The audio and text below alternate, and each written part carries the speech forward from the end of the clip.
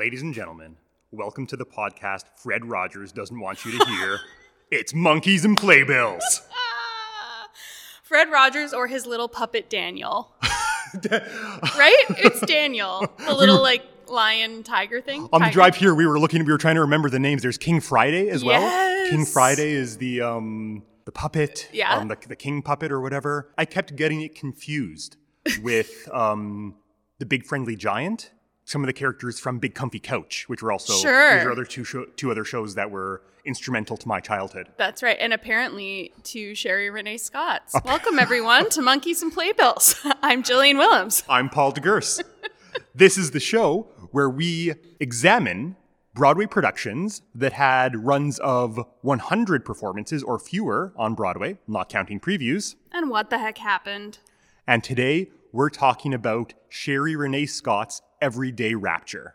Ooh, this is a big one. This is a very fascinating, this is a unique case. Yes, that's right. I'm going to start by saying, usually in this podcast, the game has been what happened because no one sets out to do a show that does not succeed on Broadway. Yes. So the point has always been trying to figure out, where did this go wrong? What were the circumstances that led to this production not being everything that the producers hoped that it could be? Because we don't want to dunk on shows. That's never our intention. It's hard to put up a show. Artists, if artists sometimes make make productions that aren't everything they possibly could be, that's not a sign of a bad artist. In this case, however, this show, and we'll get into the reasons why, but this show was a limited engagement. Yes. Was set to run under 100 performances. So, instead of discussing what happened, because we already know why it ran under 100 performances, I would like to suggest we discuss why this production found its way to Broadway in the first place. Oh, that's a great idea. And maybe how it would compare had it been an open-ended run? I think so. Yeah, because I have some ideas about that. Fantastic. All right. Let's do it. Let's do it.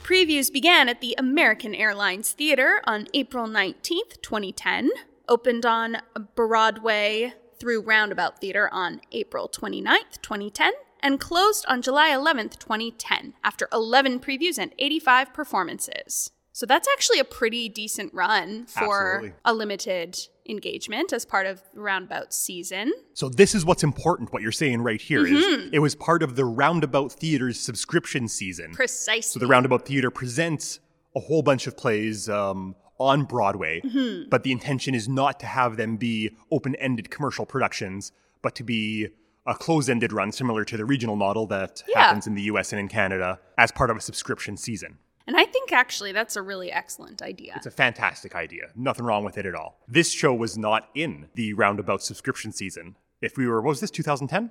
2010, yeah. If we were in 2010 and you and I had been, let's go in on a Roundabout Theater season subscription, we would not have bought tickets to Everyday Rapture. That's right. We would have bought tickets to Lips Together, Teeth Apart, starring Megan Mullally. So what happened apparently is that during the course of actually rehearsing Lips Together, Teeth Apart. Oh, it was during rehearsal? This is what I understand, is that Whoa. during the rehearsals for Lips Together, Teeth Apart, Megan Mullally and the director really didn't see eye to eye in such a way that the process fell apart. Whoa. And the production had to be canceled. Okay, I didn't realize it was during rehearsals. I believe was that's under correct. the impression that maybe it would have been in the prep portion and they would have had a meeting and then decided oh yeah, no, we don't agree.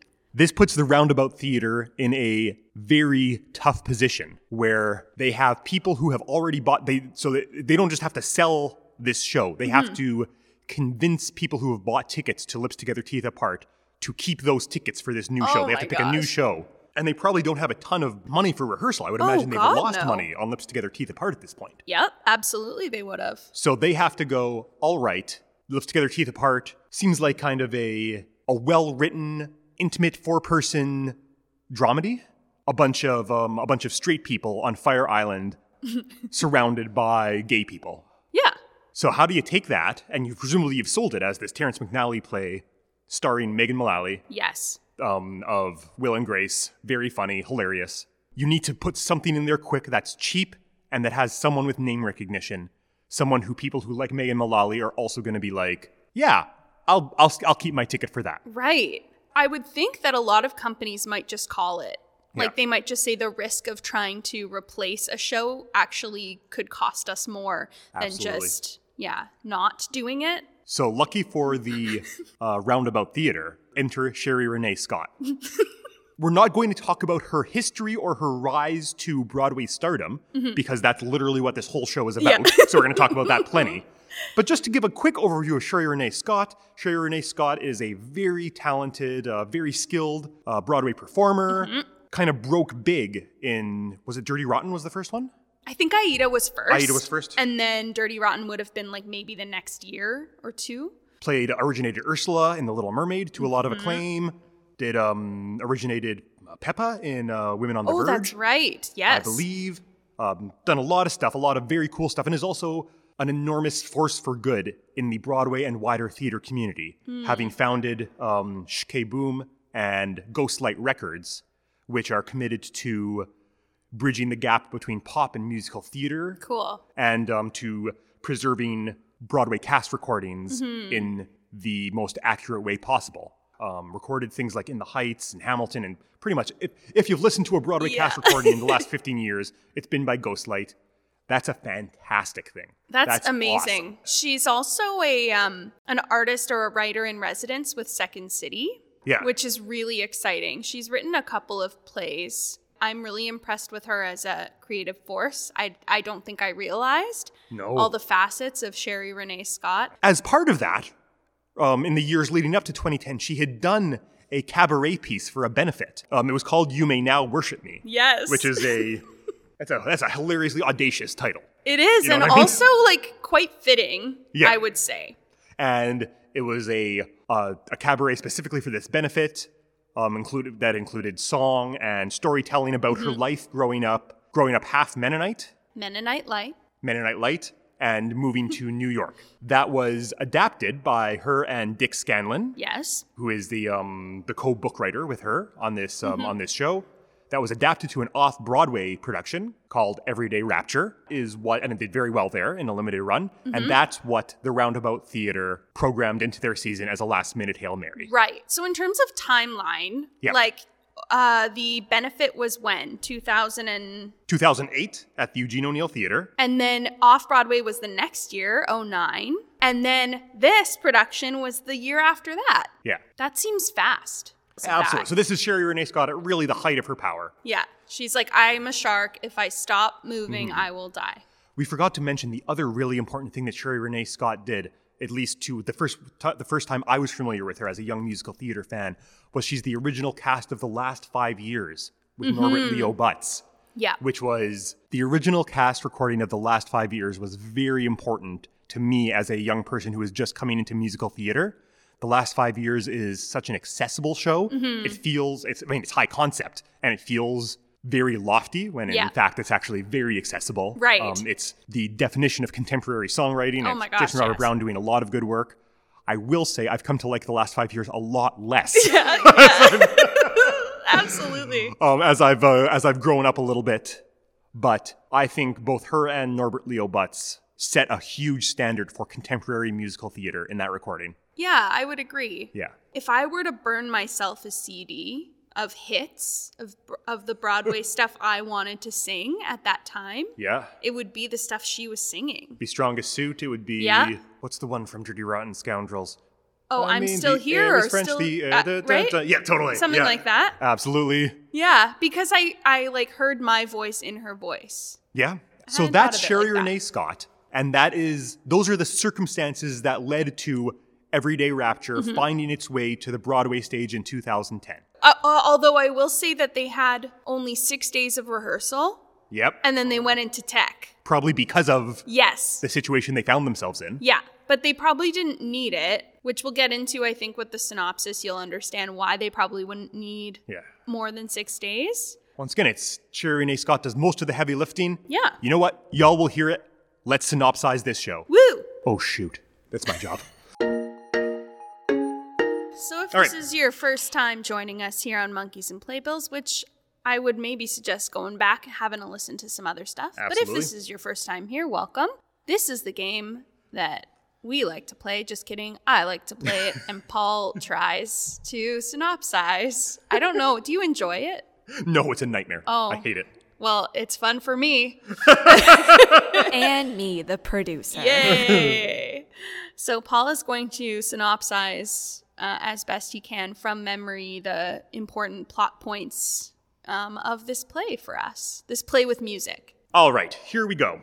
This show stars Sherry Renee Scott, and it is about Sherry Renee Scott. Yep. It takes place kind of in, I would say, like 4 big chunks, starting with her childhood in Topeka, Kansas, growing up half Mennonite, but it seems like the half that she was Mennonite was very Mennonite, was pretty religious. Yeah, I think it's really interesting she called herself Mennonite Light, but then went on to talk about how pious the family was. As someone whose journey kind of matches hers in some ways, growing up in small town Saskatchewan as a half Mennonite, she's way, way more Mennonite than I am.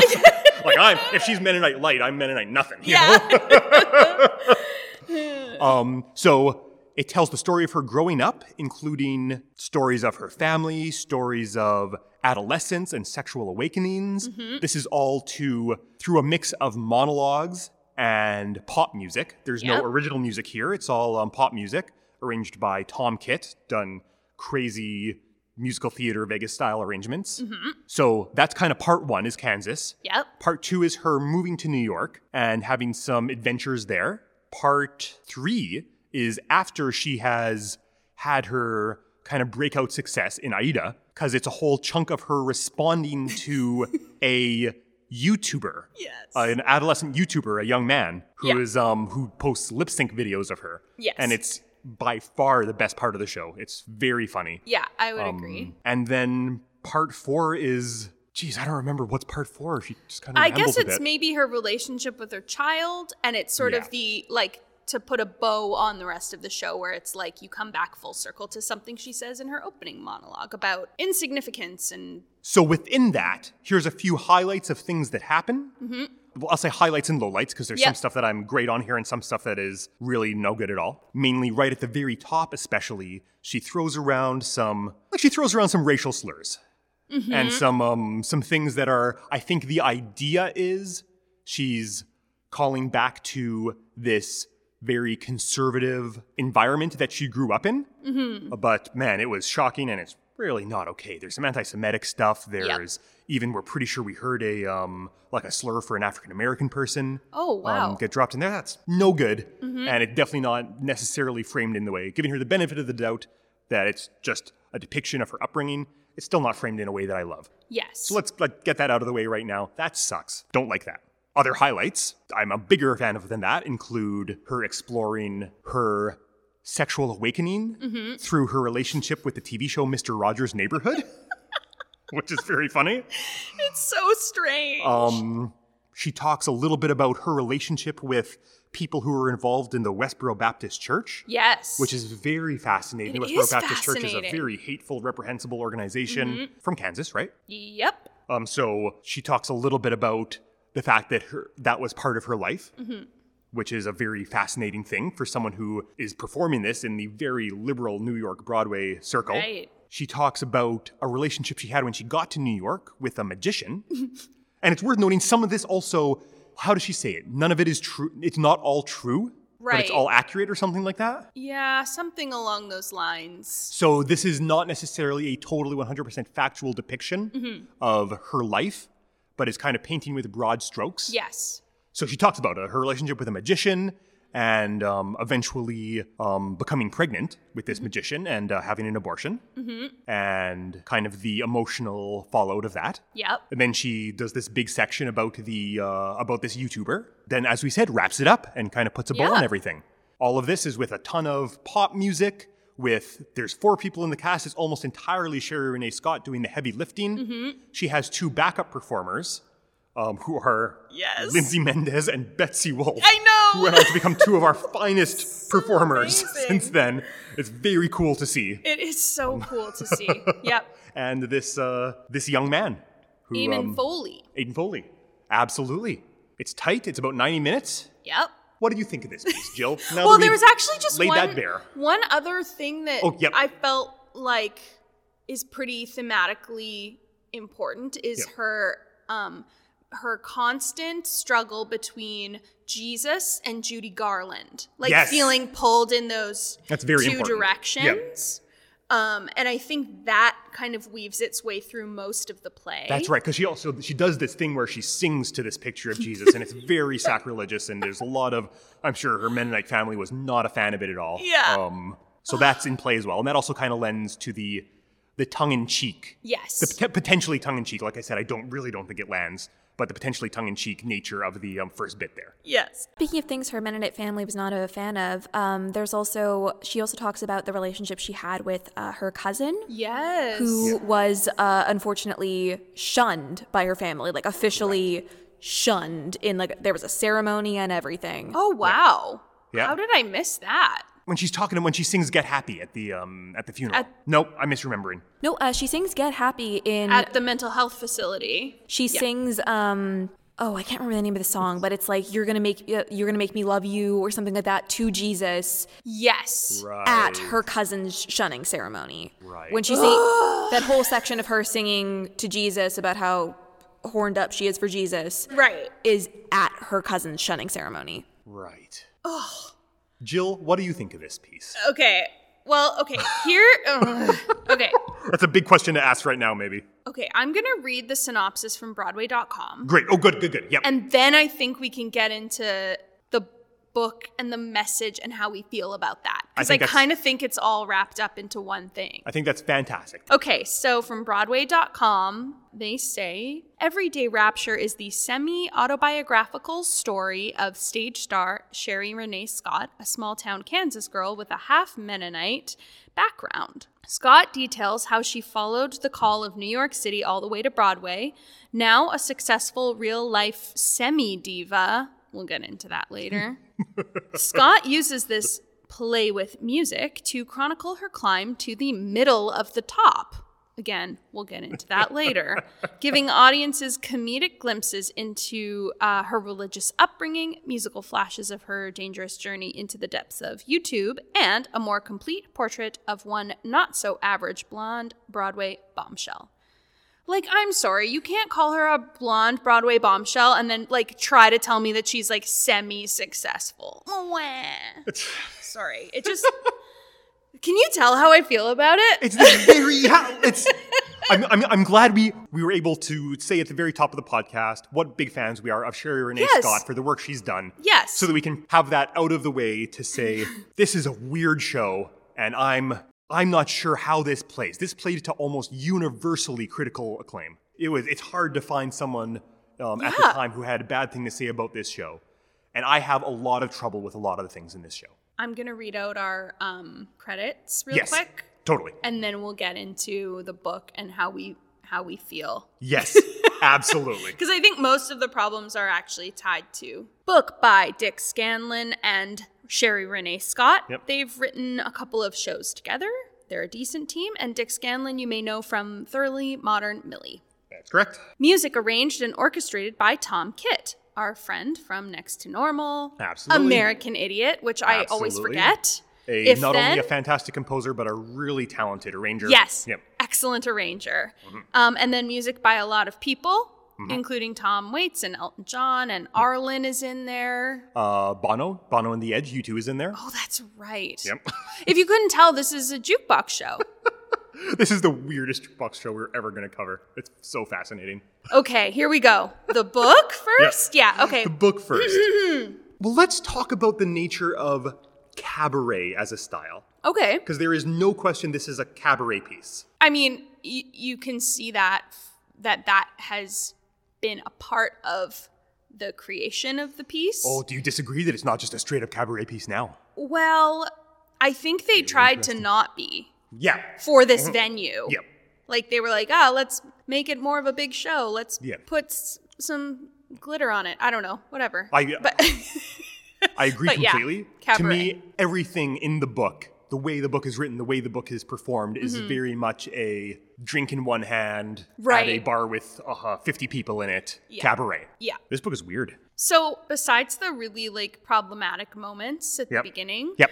I feel like the whole opening monologue tells the story of the whole play. And so I was very confused. I was like, why is this 90 minutes when the first 7 minutes tell us the whole thing? It's a very bizarre thing where the book spends a lot of time on beats that don't even seem to me to be that interesting. Yes. And then the show only really started to click in for me around the YouTube part, just over halfway through. Mm-hmm. Yes. Where I was like, oh, now this is a character. Sherry Renee Scott is portraying a character, a version of herself that is really funny and interesting and engaging.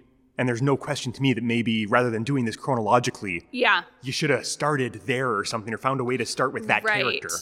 Because off the top, it feels like Sherry Renee Scott and Dick Scanlon going in were like, well, we're going to do this chronologically because that's how you do this. Right, yeah. And it really doesn't seem like the best path forward. Even though she was in one of the more well-known, not chronological plays of all time. Exactly, yeah. But it was like, she forgot that. Right. And was like, we can't play with structure. Like, we just have to go top to bottom. I don't know. That makes me laugh both because of that and because I saw Tenet last week, like the Christopher Nolan movie. Okay. It's all about people moving backwards through time as well. Yes, the poor man's everyday rapture. Yeah. That would have been fun. I don't think there was another option, though, I guess. Like, when I look at it, I don't know. I like her more seeing it from top to bottom. I mean, there's some really funny lines. Oh, yeah. Oh, what's that one about modulating? No matter what God said, I was going to modulate. Like, yes. For some reason, that's very funny. Oh, that is so funny. And in the moment where it's happening, I think is when she's performing Get Happy, and she goes into her own kick line. Yeah. There are those moments. There's things like performing Get Happy at a at a home for people who are mentally ill. Things like because it's like she's talking like she did when she was from Topeka. Right. Presenting those without any context or further explanation. Maybe it's something that flew in 2010, but with a 2021 hat on, I was like, there's got to be a better way to have that. Just doesn't play. It's not playing for me right now. Yeah. So that's pretty frustrating. So in terms of structurally, or I guess plot-wise, it's a little egotistical, I guess. Yeah. Which one would expect from a one-woman show. Its first title was You May Now Worship Me. And I prefer that title because it allows us to acknowledge right away the whole thing. Yeah. Because I felt really weird watching it because I was like, are we supposed to like you, but you're calling yourself a narcissist? And then I'm like, oh, well, I don't really want to like a narcissist. Yeah. But then I'm like, okay, maybe I need to go and accept your journey that you're on. Like, it just all felt really weird because it was like, are you trying to be modest, but it's really false modesty? I don't know. It just made me feel kind of yucky. It feels like there is maybe this, in 2010, there was this acceptance and this knowledge of who Sherry Renee Scott is as a persona. Right. Oh, and sure. And that's something that 10 years later, and to two people who have never lived in Broadway or been a part of that community, that just doesn't exist. Right. And the show doesn't function outside of that knowledge. Yes. Okay, great point. So like the geographic context. Both the geographic and the time context. Because even doing some research and some reading, I came to understand a little bit more. And like I said, came to have a great deal of respect for Sherry Renee Scott. Oh, yeah. There was no key that I was like, oh, that's what she's doing. Right. The other thing I wonder is like this show is not for me. Because, okay, I think it was like Hemingway or Twain, who said that when you write, you're supposed to just pick one person to write for. Sure. And that actually does broaden your audience. Absolutely. I just think I was not that person. And that's okay. That's okay. Yep. I just need to like name that. That this show is just not something that I necessarily relate to. Yep. What do you think as a Mennonite superlight? This show is also very clearly not written for me. Right. Which is surprising because, like I said, going in, I was like, oh, I'm a half Mennonite from a rural community. Yeah. That this has the potential to be something really exciting. Totally. I was frustrated that there wasn't more exploration of how tough religion is on and how hard it is to reconcile religious beliefs with the liberal arts, basically. Yeah, oh, absolutely. Like the push and pull of that. Yeah, it just kind of seemed to be, they both exist. Right. And that's, as a half Mennonite, I'm like, that's something I've thought about a lot and talked about a lot with my family and worked a lot of stuff out. I'm lucky enough to be from a Mennonite family who is much more liberal than Sherry Renee Scott's family. There's no Right. shunning. There's gay people are very welcome, all that stuff. It was frustrating to me because there's no question in my mind that Sherry Renee Scott, that there's a story here that's worth telling. Going through it, I was like, is this part of the story worth telling? And if so, Right. actually tell it. Totally. Or is what's actually worth telling the bizarre experiences you've had as a Broadway star Yes. with online personalities or something. Right. Because that's interesting. Yeah. And now we're telling a story and it's very fascinating. Yeah. As well, like I found myself a little frustrated. The whole magician storyline was interesting. We got some pathos, and then she goes and she has an abortion, and that's very, very powerful. But then it's done and it doesn't really have any impact after that. Yeah. You know what I mean? Yeah, that is interesting. I feel like this show, I can't believe I'm saying this, might need to be longer. and less like self-indulgent because the messages she's trying to get at are very good, but because it's framed with like her as a person, it's hard to get past that and into the meat of it. Yeah. So maybe it does need to be longer, or maybe the exploration needs to be just more specific. I would strive for exactly that. One of the two. I think more specificity would have been a huge boon to this book. I think it's kind of like you said, Paul. Like, I think I was missing any sense of vulnerability from her. Yes. Yeah. And I don't necessarily need that in a one-person show, but like, that's why the abortion storyline felt so out of place for me, because it's like we've been keeping things pretty light up until this point, right. like shunning ceremony aside. So to kind of throw this in here in the last minute was like she got a note in a workshop of like more sadness More sad stuff. and humility, and this was the best way to do that. And I just think that like there needed to be a balance between the self-indulgent persona she was playing and being a person. Yes, totally. Ben Brantley's back, everyone. Oh, yeah. Yeah. He's Ben obsessed Brantley with this show. He could not get enough. He says Sherry Renee Scott's name so many times, and he's like, Sherry this and Sherry that, and it's so cute. This is something in this show spoke to Ben Brantley. It was for him. She wrote it for him. You know, it's very sweet. But he wrote a really interesting thing, and I took this these few words just out of context because he hit the nail on the head about a one-person show, which is excavating her own ego. And he didn't mean it derisively, but for me, my experience watching it, it felt excavating in a bad way, like the tedious and often self-indulgent side of that. Totally. So he didn't mean it like that, but that's my takeaway. Yeah. So I think it works on both sides. I can agree with that completely. So with that said, out of 10 playbills, how many monkeys would you give the book? I think 6.5, because it's hard to do this. I think it's hard to like even choose what parts of your life to talk about. Yeah. And I think you mentioned this earlier, like the vulnerability of doing that, regardless of what our impressions of her performance were. I think that's worth some marks. So 6.5. I'm going to go a fair bit lower. I'm going to say 4.5. I think that if the purpose of this podcast is what are the circumstances that led to Everyday Rapture finding its way into the roundabout season and on Broadway, I don't think the book was a player in that. I think some of the other things we're going to talk about are much more significant players in making this show the success it was. And I think the book holds it back, if anything. So where are we at? Like a 5? I guess that's the average. Okay. 5.5? Yeah. Let's talk about the music and lyrics.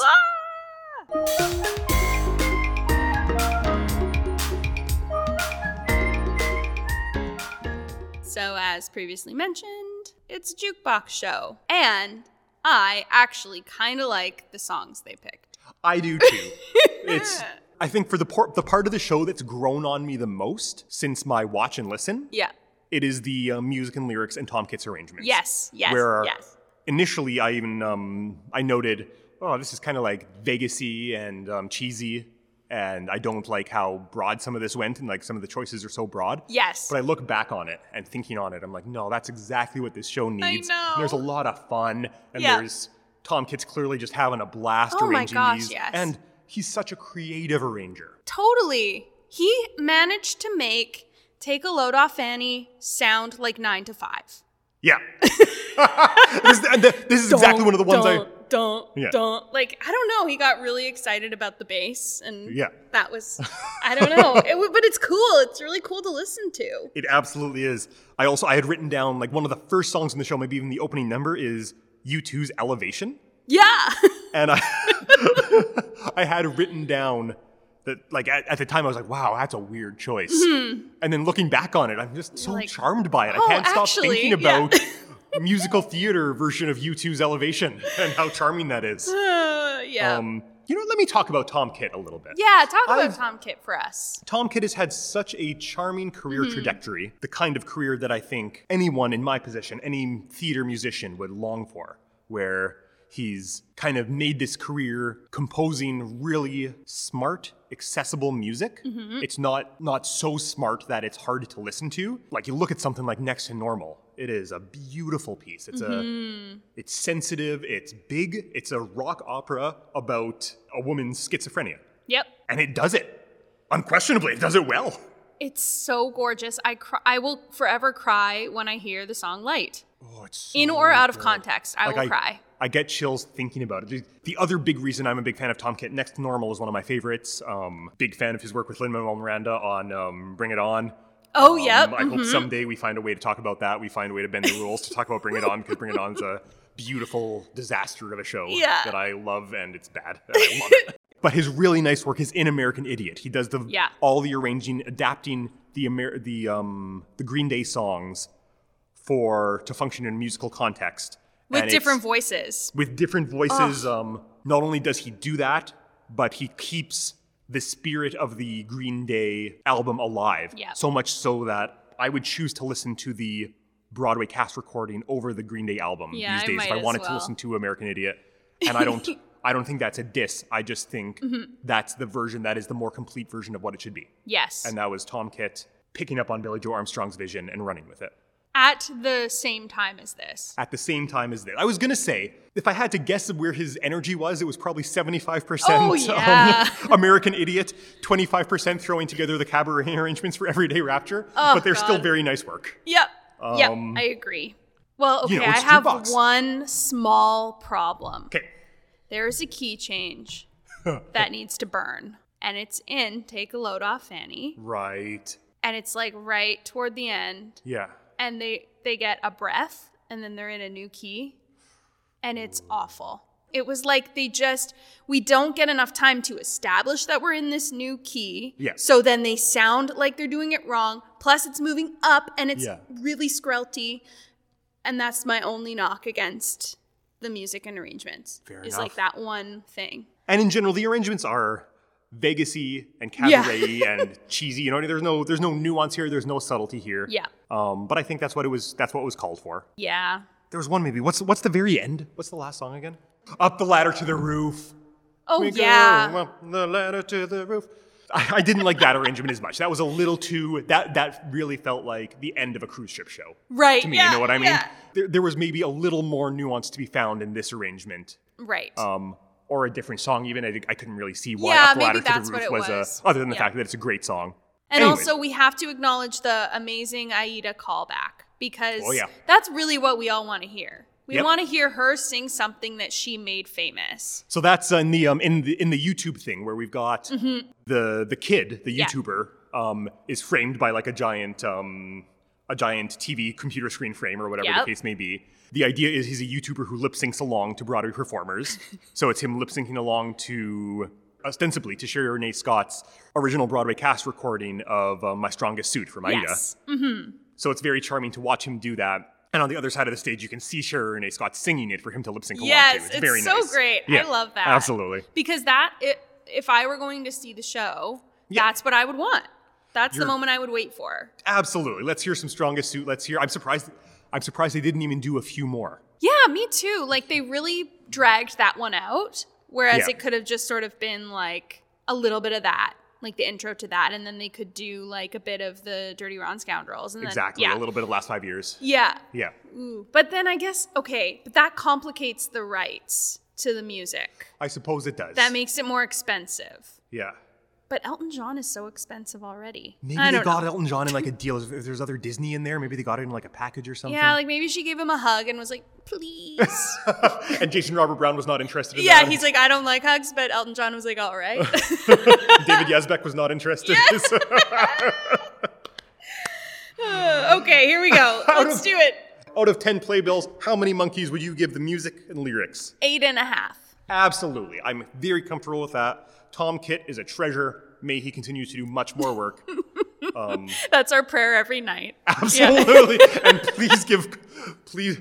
Well, I just hope he's doing okay. You know what? I just hope he's doing okay these days. Yeah. Should we get into direction and choreo? Yes. Or is it direction and Norio? Ha! Oh, snap. She went there. Oh, snap. Okay. Directed by Michael Mayer of Spring Awakening, Thoroughly Modern Millie, and, of course, American Idiot. Right. Musical director was Marco Paglia, Peter and the Starcatcher, and then some keyboard work as well. And like lots of conducting and stuff. Yeah, like does great work in this season. So much work, like very busy, but less in terms of like the creative work and music directing work, and more of keyboard and playing, which after my own heart. It's a fantastic. Oh yeah. Yeah. Choreographed or choreographed by Michelle Lynch. That is the worst word I've ever said. Choreographed. Ever. Okay. Yep. She's been an associate on a lot of things. Yep. But I think this was her first choreo gig, like Broadway choreo credit. You keep on saying this because there's very little choreo. There's very little, yeah. So she was the associate on Hairspray and Urinetown. Oh, and then did like a choreo for a play as well. Great. And then associate choreographer was Eric Sean Fogel, and the assistant director was Austin Regan. I have very little to say about the direction in choreo here. Because it was good? No. Tell me more. In a show like this, I've been very candid on this podcast. I sometimes have trouble differentiating direction from overall vision. Yes, yeah. And in a show like this especially, where we talked at length about the book, and so much of the onus seems to be on the book. As far as direction goes, I don't know, she moved around the stage a fair amount. Yeah, like there wasn't much to be done. Yeah, she hit emotional beats. She explored the emotional beats that the book suggested just fine. Yes. So in that case, way to go, director. Yes.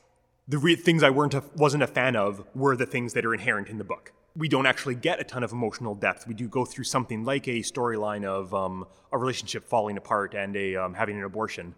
And we just kind of sit on it for a second, and now it's over to fun YouTube land. Right. And you get emotional whiplash, and it doesn't feel satisfying. But is that the fault of the director, or is that the fault of the book, you know? Right. The weirdest moment in the whole show is that shunning ceremony.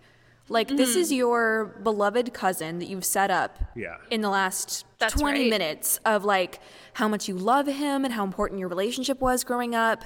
And now you're taking 5 minutes to do a joke song at his shunning ceremony. Yeah. You're going to have to draw me a map to what I'm supposed to be feeling right now. Right. Yep. Yes. I also wonder, it's the director's job to make sense of the world that you're in, right? Yep. Regardless of what the text is saying, there is some freedom from a direction perspective. And in addition to that, the writer is literally right there. You know? Absolutely. It's like if you have a question or you want to offer, that is the most perfect context in which to do that. Absolutely. But then I go, okay, they had 6 days of rehearsal. Like, how much was anyone really concerned about this being better than it was off-Broadway or different than it was off-Broadway? Like, we're busy on American Idiot. Literally everyone was working on American Idiot. This whole team, the design team, like everyone. This is literally the whole point of this, of bringing Everyday Rapture in, is this is going to go in quickly and cheaply.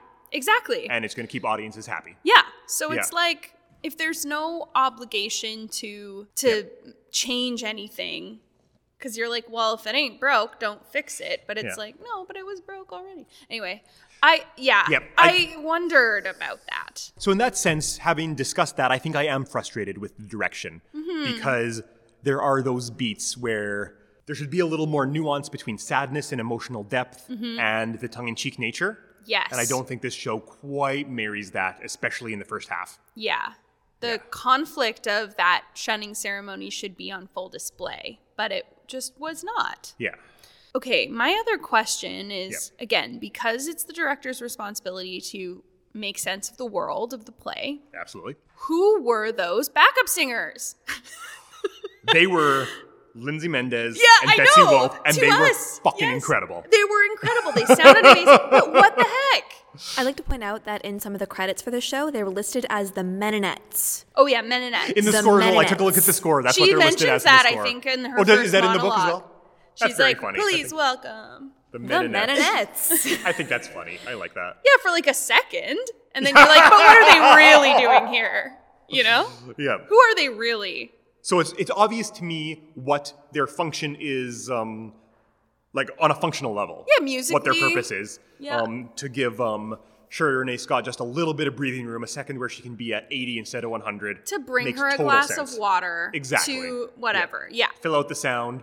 Maybe Shirley Renee Scott's having a bad night vocally, and Lindsay Mendez just sings the whole thing because Lindsay Mendez is one of the best singers on the planet today. I love Who knows? Also, to literally bring her a glass of water. Yeah, That no, happens in literally, the Yeah, that actually happens, yeah. But like, I think I had trouble wrapping my head around, are they her friends in this scene? Are they her family in this scene? Like, it was a bit cloudy in that sense. And also Absolutely. based on, and again, we'll get into this later, but what they were wearing didn't actually help us in any way either. So, Some clarity there Still would some have been questions really valuable. because I love them so much. Yeah. Like, as performers, as artists, I just wonder if that was one of the big balls that was dropped on this production. While we're talking about them, let's get into the choreo a little bit. Because they're almost exclusively who the choreo ends up focusing on. Correct. This choreo is functional but underwhelming, is my first take. You know how sometimes when you're like, you have to do like a benefit performance or something, and you're like, oh, this needs some choreo. Yeah, like, okay, we'll so do we'll some step step touch, and we'll hand. Touch it, We'll step touch and hand. Is everyone good with that? Great, let's do it. Yeah. Some of it ends up feeling like that. And then we get to the YouTube thing with the kid, and the kid's doing a bunch of choreo, and he just brings it alive, and he's very funny. And I think that's because, we'll get to him, he's a very charismatic performer. Yes. So overall, functional but underwhelming. As a just an audience member, I wouldn't be grumpy seeing this choreo, but I'm like, I bet we could have done a lot more. I bet more creativity for the same amount of effort on stage would have served us well. Yeah.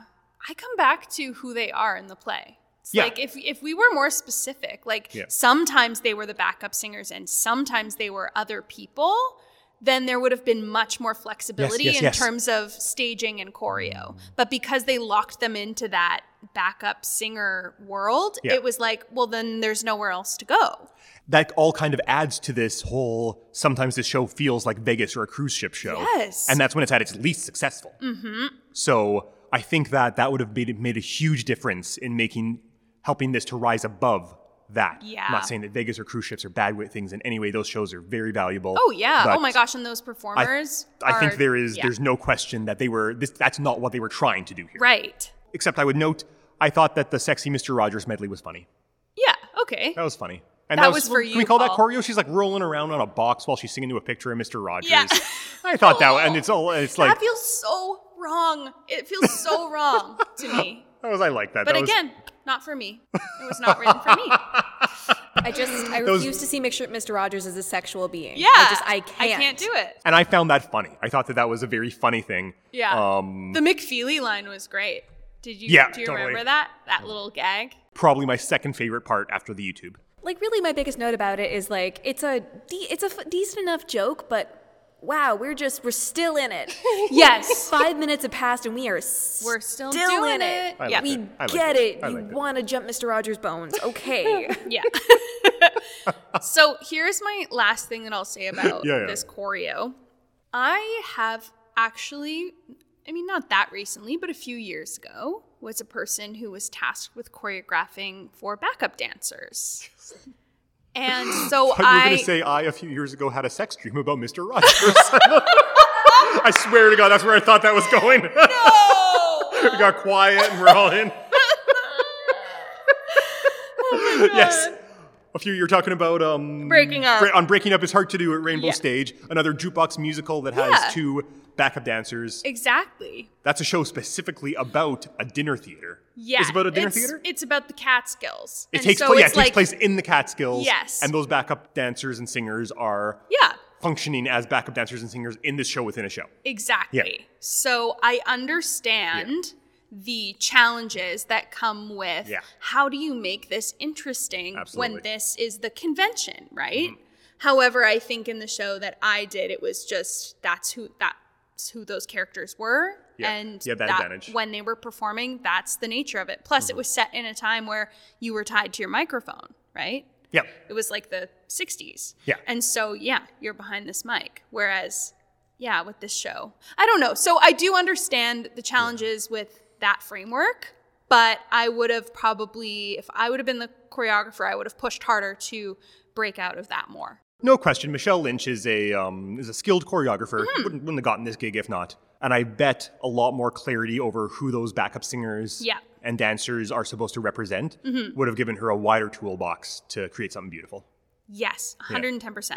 However, Ben Brantley doesn't think so. He loved this choreo. He said, quote, even Michelle Lynch's choreography is double-edged, mixing showbiz slickness with the awkwardness of the terminally introspective. And I was like, I didn't get that at all. But again, I wasn't there in the room, so maybe there were things we missed. We have heard Ben Brantley be far harsher to a lot more. Yeah. It's very fascinating how much he loved this show. This is easily the nicest review we've ever seen Ben Brantley give anything. Yeah. He's like obsessed with this show. Yeah. It's so fascinating to me. Why? What is it about Everyday Rapture that just tickled your pickle? What was it for you? Okay, so should we put these two together? I would Direction love to. and choreo? I'm happy with that. Yep, absolutely. Out of 10 playbills, how many monkeys do you give the direction and choreo, Paul? 6. Oh, that's nice. Okay, where's your head at? 5. Great. Okay, good. Yeah, not far off. Yeah. I just...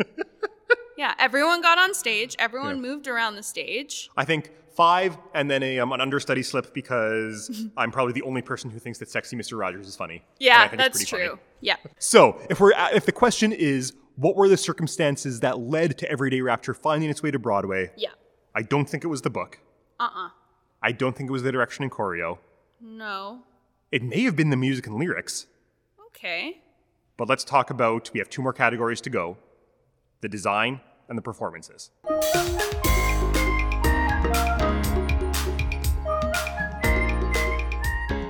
Scenic design by Christine Jones, who was at the same time working on American Idiot. Jeez, are you kidding me? Did they get like a discount if they were like... I think that it was like a American package Idiot deal. Creatives? Yeah, probably. But Christine Jones also worked on Cher's show recently. Sure. And did Harry Potter and the Cursed Child. Ooh, parts 1 and 2. So that's a nice design. That's a renowned design. Yeah. So she's really excellent. Yeah. Costume design by Tom Breaker, who has been the costume designer for Saturday Night Live since 1994. That's really cool. Who designed costumes for 30 Rock and was in it as the costume designer. I know who that is. 30 Rock's one of my favorite shows. I can pick out that person. Yeah. That's hilarious. So, because I went onto his IMDb page and it was pretty empty. Like, it was like Everyday Rapture and then one other thing. No. And I was like, this doesn't seem right. It's like something seems wrong. So I Googled him and it was just like... all the TV shows that film in New NBC, York instead everything. of LA. Yeah. Yeah. So that's why he's in New York instead of LA. Yeah. Yeah. So totally. Very busy in that regard. Yeah. And I think probably a good choice for this. We'll get into that later. Yes. Lighting design by Kevin Adams, who's done a ton of stuff. Spring Awakening, The Cher Show, and what else? American Idiot. I'm just imagining them all in 2 theaters next door. Like, I know. Or like break. on headset. In one They've got 2 headsets. They've got one headset connected to Everyday Rapture next door. Or the rehearsal rooms are separated by like a curtain. So they can like poke in and out. Okay, where was I? Oh, yes. Sound design by Ashley Hansen, American Idiot. Yep. Kurt Eric Fisher. So there's 3 sound designers. Sure. Kurt Eric Fisher, sound designer on Rent and a bunch of other things. Yeah. And Brian Ronan, who I am assuming would be sort of like the lead sound designer. But I think he was also working on American Idiot at the time. So that he was like, sense. I'll call in for reinforcements. Yeah. But he's done everything. Like he did Charlie Brown in 99. Oh, cool. He did Book of Mormon. Like just a real deal sound designer. Yeah. Projection design by Daryl Maloney, also American Idiot. Yeah. Hair design by John Barrett, who doesn't have any other Broadway credits, but I Googled him and I get the impression he is a famous hairstylist. Okay. Like just like an actual hairdresser who became famous in New York. And then makeup design by Tiffany Hicks, who, congratulations, Tiffany, you've now moved on to interior design, and I just want to congratulate you on your career shift. Yeah, absolutely. That's everyone. I was not prepared for that list. Yeah, no. That's an enormous list. Massive. There's really not much design in this show, right? Like, there's not much going on, right? For that list? Say am I crazy? The biggest elements were probably the lighting. Yeah. And sound. Sound design, that's a big sound design, yeah. Yeah. And it worked really well. And again, it's tough to know because we weren't there in person, but that's my assumption. Yeah. Personally, I don't take issue with anything. Yeah. Especially knowing the context, especially knowing, I'll bet the option was either do this set for $10, or do the design for this show for $10, or do this on the Lips Together Teeth Apart set that's half built. Like that's, I think those were their 2 options. Yeah. I don't take objection to it, but it's really, there's virtually nothing for me to talk about. Yeah. I think the lighting I noticed more than anything. Yeah. And I thought it was nice. It was simple, but effective. And they used it would be so funny if they just used the lighting plot from Lips Together, Teeth Apart. They were just like, screw this. We'll just use the plot and make our the hang's own already lights. done, that's fine. The hang's done, yeah. I will say, the 2 things I hated the most were the costumes for the backup dancers, the Menonettes. Yep. I thought they were so stupid because, and I also hated Sherry Renee Scott's outfit. It was so stupid. Yeah. But I'll tell you why. Yes, please. Because I hate 2010 fashion. There you go. Yeah. I hate it. Like, I look back on it and I'm like, what was I wearing? Yeah. Like, what was I thinking? Absolutely.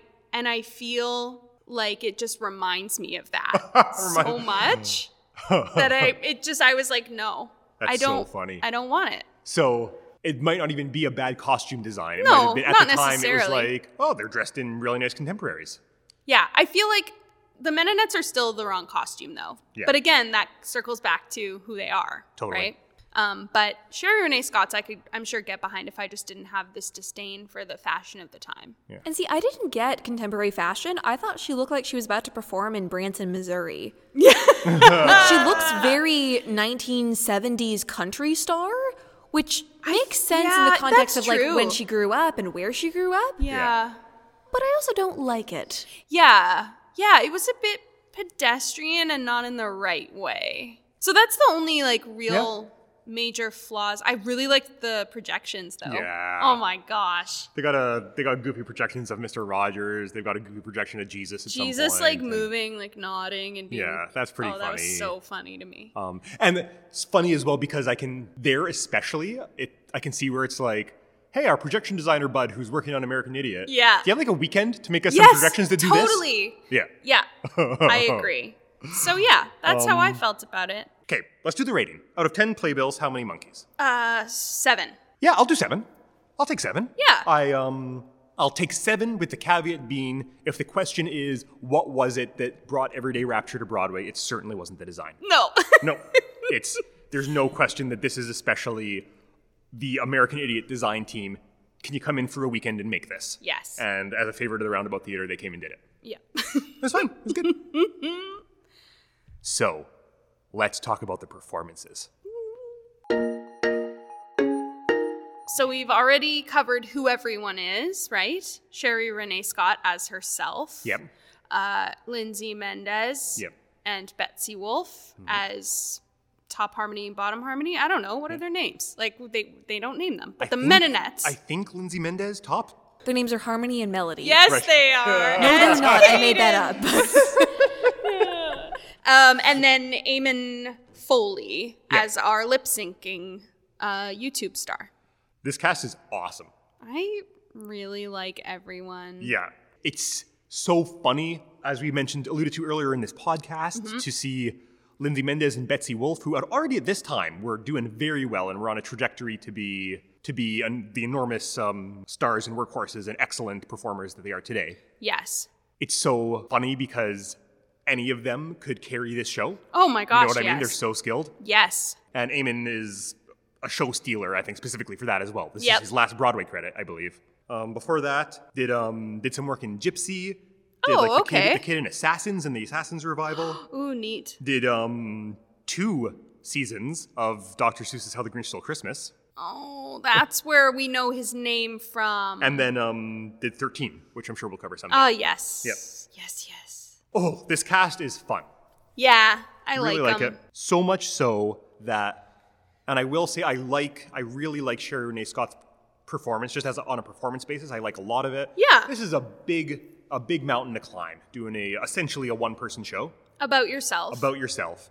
And while it's not perfect, not note perfect, there's a lot that I really like there. If we're talking about what was it that brought this here, there's no question in my mind it was the performances and Sherry Renee Scott's performance. Yeah, absolutely. Megan Mullally's out. People who bought these tickets want to see like a powerhouse woman perform on this stage and be kind of sassy and irreverent and energetic. Yeah. This kind of fits that general vibe, even though content-wise, it doesn't really seem like it's in line with Lips Together in a lot of ways. Oh, absolutely. Yeah, so that's my diagnosis. Where's your head at? It feels weird to criticize Sherry Renee Scott's performance because she was technically playing herself. Yep. So then if I criticize the performance, then it feels like I'm criticizing her. But I actually think that maybe she wasn't playing her true self, so I can separate them a little bit. She's clear about that. Where it's like, these aren't things, that's this is not a factual depiction of what happened. Yeah, so I thought actually in terms of her acting, her storytelling, she was very engaging, which I don't think I was expecting. I don't know what I was expecting, but I thought her text work was really good. She had me captivated in some of the moments. And the energy that she comes out with is really great because she sort of gets you hyped up for her, and then it gave me like Mom on Vacation in the I was Mexico gonna say vibes, like Ellen DeGeneres dancing. Yeah, totally. This is like Mom's on Vacation. Yeah, this Mom's on week. Vacation. Yep. Totally. So as we know, Ben Brantley is like totally obsessed with Sherry Renee Scott. Enough. This is Ben Brantley's favorite show he's ever seen. And he writes, quote, "Miss Scott has never shined brighter or more illuminatingly." Never? Okay. I mean, he's seen more of her than I have. I suppose so. So I will trust that. Just overwhelmingly, Ben Brantley cannot get. And this was echoed by a lot of the reviews at the time. A lot of virtually across the board, to be honest, people big fans of Sherry Renee Scott's performance, and rightfully so. Like we said, there's a lot of magnetism and charisma that is lost. When you're not seeing live theater live. Yes. Anyone who's seen a digital production this year knows that. So if you're just watching a boot or something, that's a bit of that's going to be lost. And even in that, Sherry Renee Scott does a very nice job. So I'm sure it was pretty electrifying to watch her in person. I bet. Yeah. Yeah.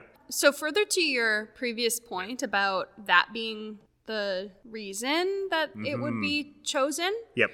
I think that's correct because when I think about Megan Mullally and I think about who she is. Yeah. She's a celebrity, but she's pretty niche. Absolutely. You know, unless you've seen her in Will and Grace or heard her, she sings, like she does some cabaret stuff. She does. So in terms of finding a performer who is at that same level, so not too expensive or not more expensive, right? Because this is last minute. We got to go. This is a last minute put in. So you're like, okay, who is easily recognizable, approachable, and funny, and is not a celebrity, and that will have to pay them like a bazillion dollars to do this. Yeah. This is the most appropriate substitution. I can see the logic for sure. Yeah. It's pretty amazing that it worked out like that.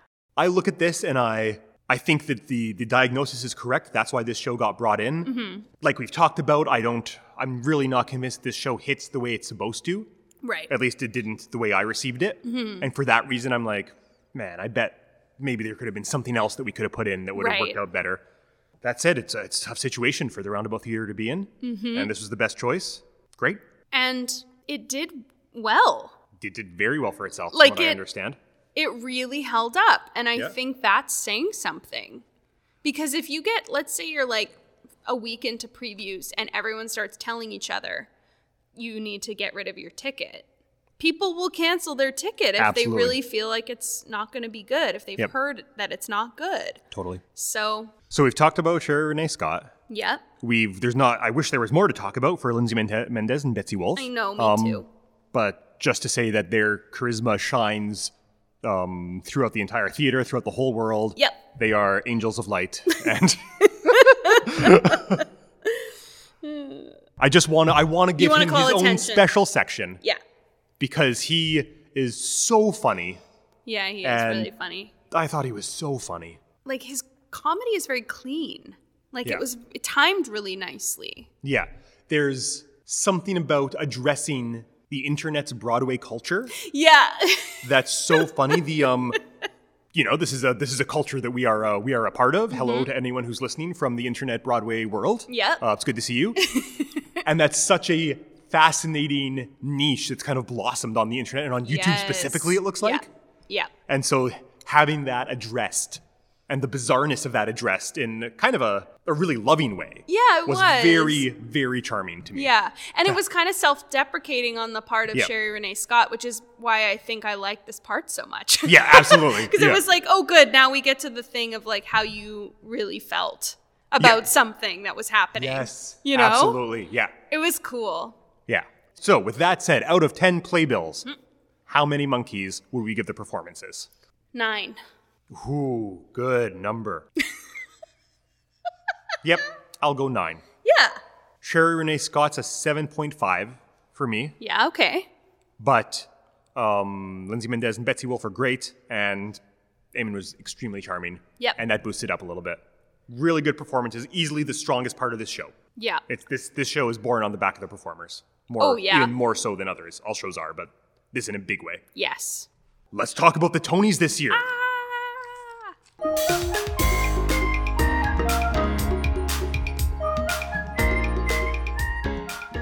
Okay, this was a weird Tonys, and I want to clarify with you, were we hanging out at this Tony Awards? We must. I have distinct memories, because we haven't talked about 2010 Tonys yet, but I remember... This is my favorite Tonys. ...watching Catherine Zeta-Jones with you. Yes, okay. Either we watched it together or we talked about it a lot. Yeah. Was this the awards show as well, where she won the award and then talked about how much she loved having sex with Michael Douglas? Basically, she was like, and to the man I get to sleep with every night. And you're like, oh, I told Daphne about this. Daphne did not believe it. Yeah, Daphne could not believe that happened. That happened. It was a wacky Tonys. It was crazy. And this was up for Best Musical was Memphis, Yep. Fela, and American Idiot. $1 Million Quartet. And $1 Million Quartet. So I think it was the 64th Tony Awards were on June 13th, 2010. You're totally right. And the cutoff for nominations was on April 29th. And this show opened, Everyday Rapture opened on the 29th. So it was like literally the last second. It was amazing. So they were right on the cutoff date. Sean Hayes hosted, because that was the Promises year, I think. Yep, absolutely it was. Yeah, so Sean Hayes hosted. Okay, and then the other thing I wanted to bring up, Tony Award drama from that year. Yes. Okay, so the Tony administration decided on the 30th, so the day after the nominations were closed, that American Idiot and Fela were ineligible for the Tony nominations for Best Score because fewer than 50% of the score was written for the stage production because of like... So it's a jukebox. Exactly. Well, that's bullshit. Yeah. So that happened. And then also on May 14th, so a few weeks after nominations had closed, they withdrew the nomination for Best Costume Design for Ragtime, like for that revival, because the costumes were based on the original costumes. What? And like, yeah, so it says here, Santo Locosto's costumes for the revival of Ragtime are predominantly those from the original 1998 production and therefore do not meet the Tony rule, which states work that substantially duplicates work from prior productions is ineligible. That's drama. Anyway, between that and Memphis taking Best Musical, which was I remember being shocked at the time. Yes, absolutely. And Catherine Zeta-Jones oh my God. walking away with Best Performance, literally after doing her performance. That was and it so being bad. dreadful. It was so bad. But on the plus side, she gets to go home to Michael Douglas and and his she magical acknowledged lovemaking, that. apparently. She acknowledges that that's the true gift. That is that's the awards. real award. The real award is Michael getting Douglas. to sleep with Michael Douglas every night. Many people don't know this. It's actually, she mentioned it because there's a little Michael Douglas printed on every Tony Award. It's a bizarre piece of Tony trivia. Spinning medallion has his face on one side. So she was saying, now I have two. Yeah. I have Michael Douglas's. Oh my God. Okay. Oh. So, yes, you were correct. So, Memphis won, and then also nominated for Best Musical were American Idiot, Fela, $1 Million Quartet. This is a weird year. There was something It was a weird really weird going on this Tonys, year. too. I remember feeling really strange about it. In the year where Catherine Zeta-Jones takes Best Actress, Right. and it seems like just an award for the name. Yes. So Everyday Rapture was nominated for, I believe, 2 awards. Yep. So Sherry Renee Scott was nominated for Best Actress in a Musical. And it's so funny because it always lists your character. And so it's like Sherry Renee Scott as herself. Yep. I remember being like, what? That doesn't make sense. Like not understanding the nature of the production. Yeah, totally. At the time. And then they were also nominated for Best Book. So her and Dick Scanlon were nominated, but of course no wins because the little tiny show. Yeah, great. And it was a limited run, right? So why, what for? Wow. Someday we'll talk about these Tony Awards a little more. So because of the Tonys not necessarily contributing to the closure of this show, obviously, because, limited run, I did a bit of digging in terms of the statistics of what some shows were selling. Nice. In order to see if I thought that Everyday Rapture would have ran over 100 performances had it been an open-ended run. Yep. And I've come to a conclusion. Okay, let's hear it. Where's your head? I think it would have cracked 100 performances. I think it would have too. Yep. Probably would have sailed to a smart 150 or something. I think so. Yeah. And I think so because if it would have been marketed properly, it could have done that. Of course, that's such a big question mark when it comes to a lot of the shows that we talk about is like, it wasn't marketed properly. And so it wasn't supported in the way that it needed to make those performances. So I think if they would have, had an open-ended run, marketed it properly, we would have seen over 100 performances of Everyday Rapture. So Jill, should this be a musical? Kind of. Like, I'd almost rather hear the story from someone else. Yeah.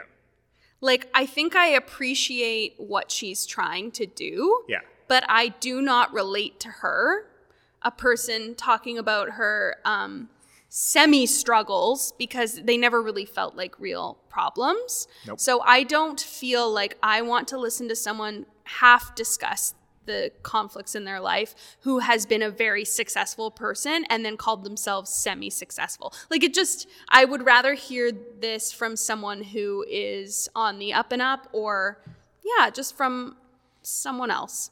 I couldn't agree more. I think there is a show in here that would even have life outside of being performed by Sherry Renee Scott in a significant way.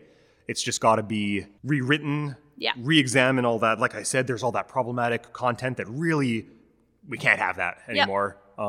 Shouldn't have even had that in 2010. You got to re-examine that, and I think re-examine the actual structure of the show. Yeah. Yep. I think that also ties into my problems with the marketing is like, I don't think you could have it both ways. I don't think you can say that you're a semi-star when you're kind of not. Yeah, no, exactly. Like you're not a nobody and you're not half a nobody. Yep. You've been in some pretty big stuff. Yes. Yep. And like just own that. Say, this is the true behind-the-scenes story of my real life. It's like... Yeah.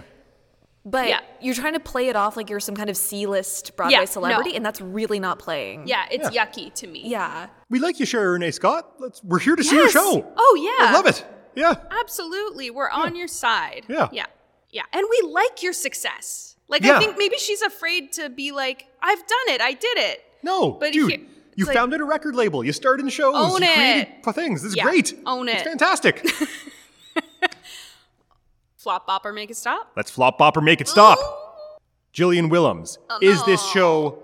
Whoa, it doesn't really apply here. But let's see. It can still apply. I think we can make it work. Yeah, so, is this show a flop? In an emotional sense. It was not a flop financially. Is this show a flop in the hearts of the worldwide theater community? Yeah. Is it actually a secret bop or a not so secret bop, like Ben Brantley says? Or is it so bad we need to make it stop? I don't need to make it stop necessarily. I just can't decide if it's like a flop or a bop. Yes, I know exactly what you mean. Because I'm like, there's nothing about it that's like really jumping out at me to be like, yeah, I need to listen to this over and over forever and learn every line. I think this is, as it stands right now, a flop. Yeah. Because this show can't exist outside of this production. Right. In any substantial way. Without Sherry Renee Scott. And not just Sherry Renee Scott, but like we discussed, the context that surrounded her at that time. Yep. Sherry Renee Scott and Dick Scanlon, this could be a secret bop with some work. Mm-hmm. And if you would like that, please let us know. We're happy to consult. Yeah. Wow. That's it. That was it. That's Sherry Renee Scott's Everyday Rapture.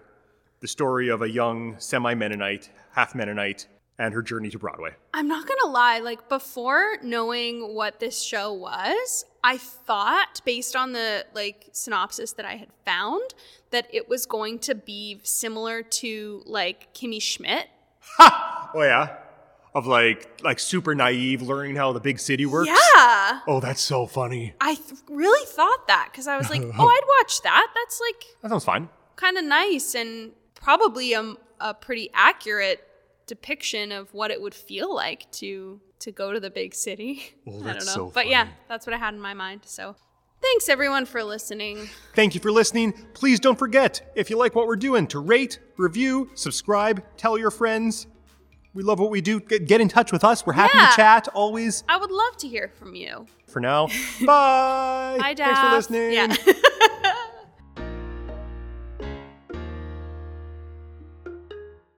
Hi everyone, this is producer Daphne speaking. Thank you all so much for listening to Monkeys and Playbills, the show where we take a look at Broadway musicals that had 100 performances or fewer before closing. To learn more about the show, you can follow us on Instagram at Monkeys and Playbills Pod, on Twitter at Monkey Playbills, or email us at monkeysandplaybillspod@gmail.com. You can also support us on Patreon at patreon.com/monkeysandplaybills. Monkeys and Playbills is proud to be a Village Conservatory for Music Theater podcast. Original music for the show is provided by Paul DeGers, and the show is produced and edited by Daphne Finlayson. Thank you all so much for listening, and join us next week where we take on Tuck Everlasting.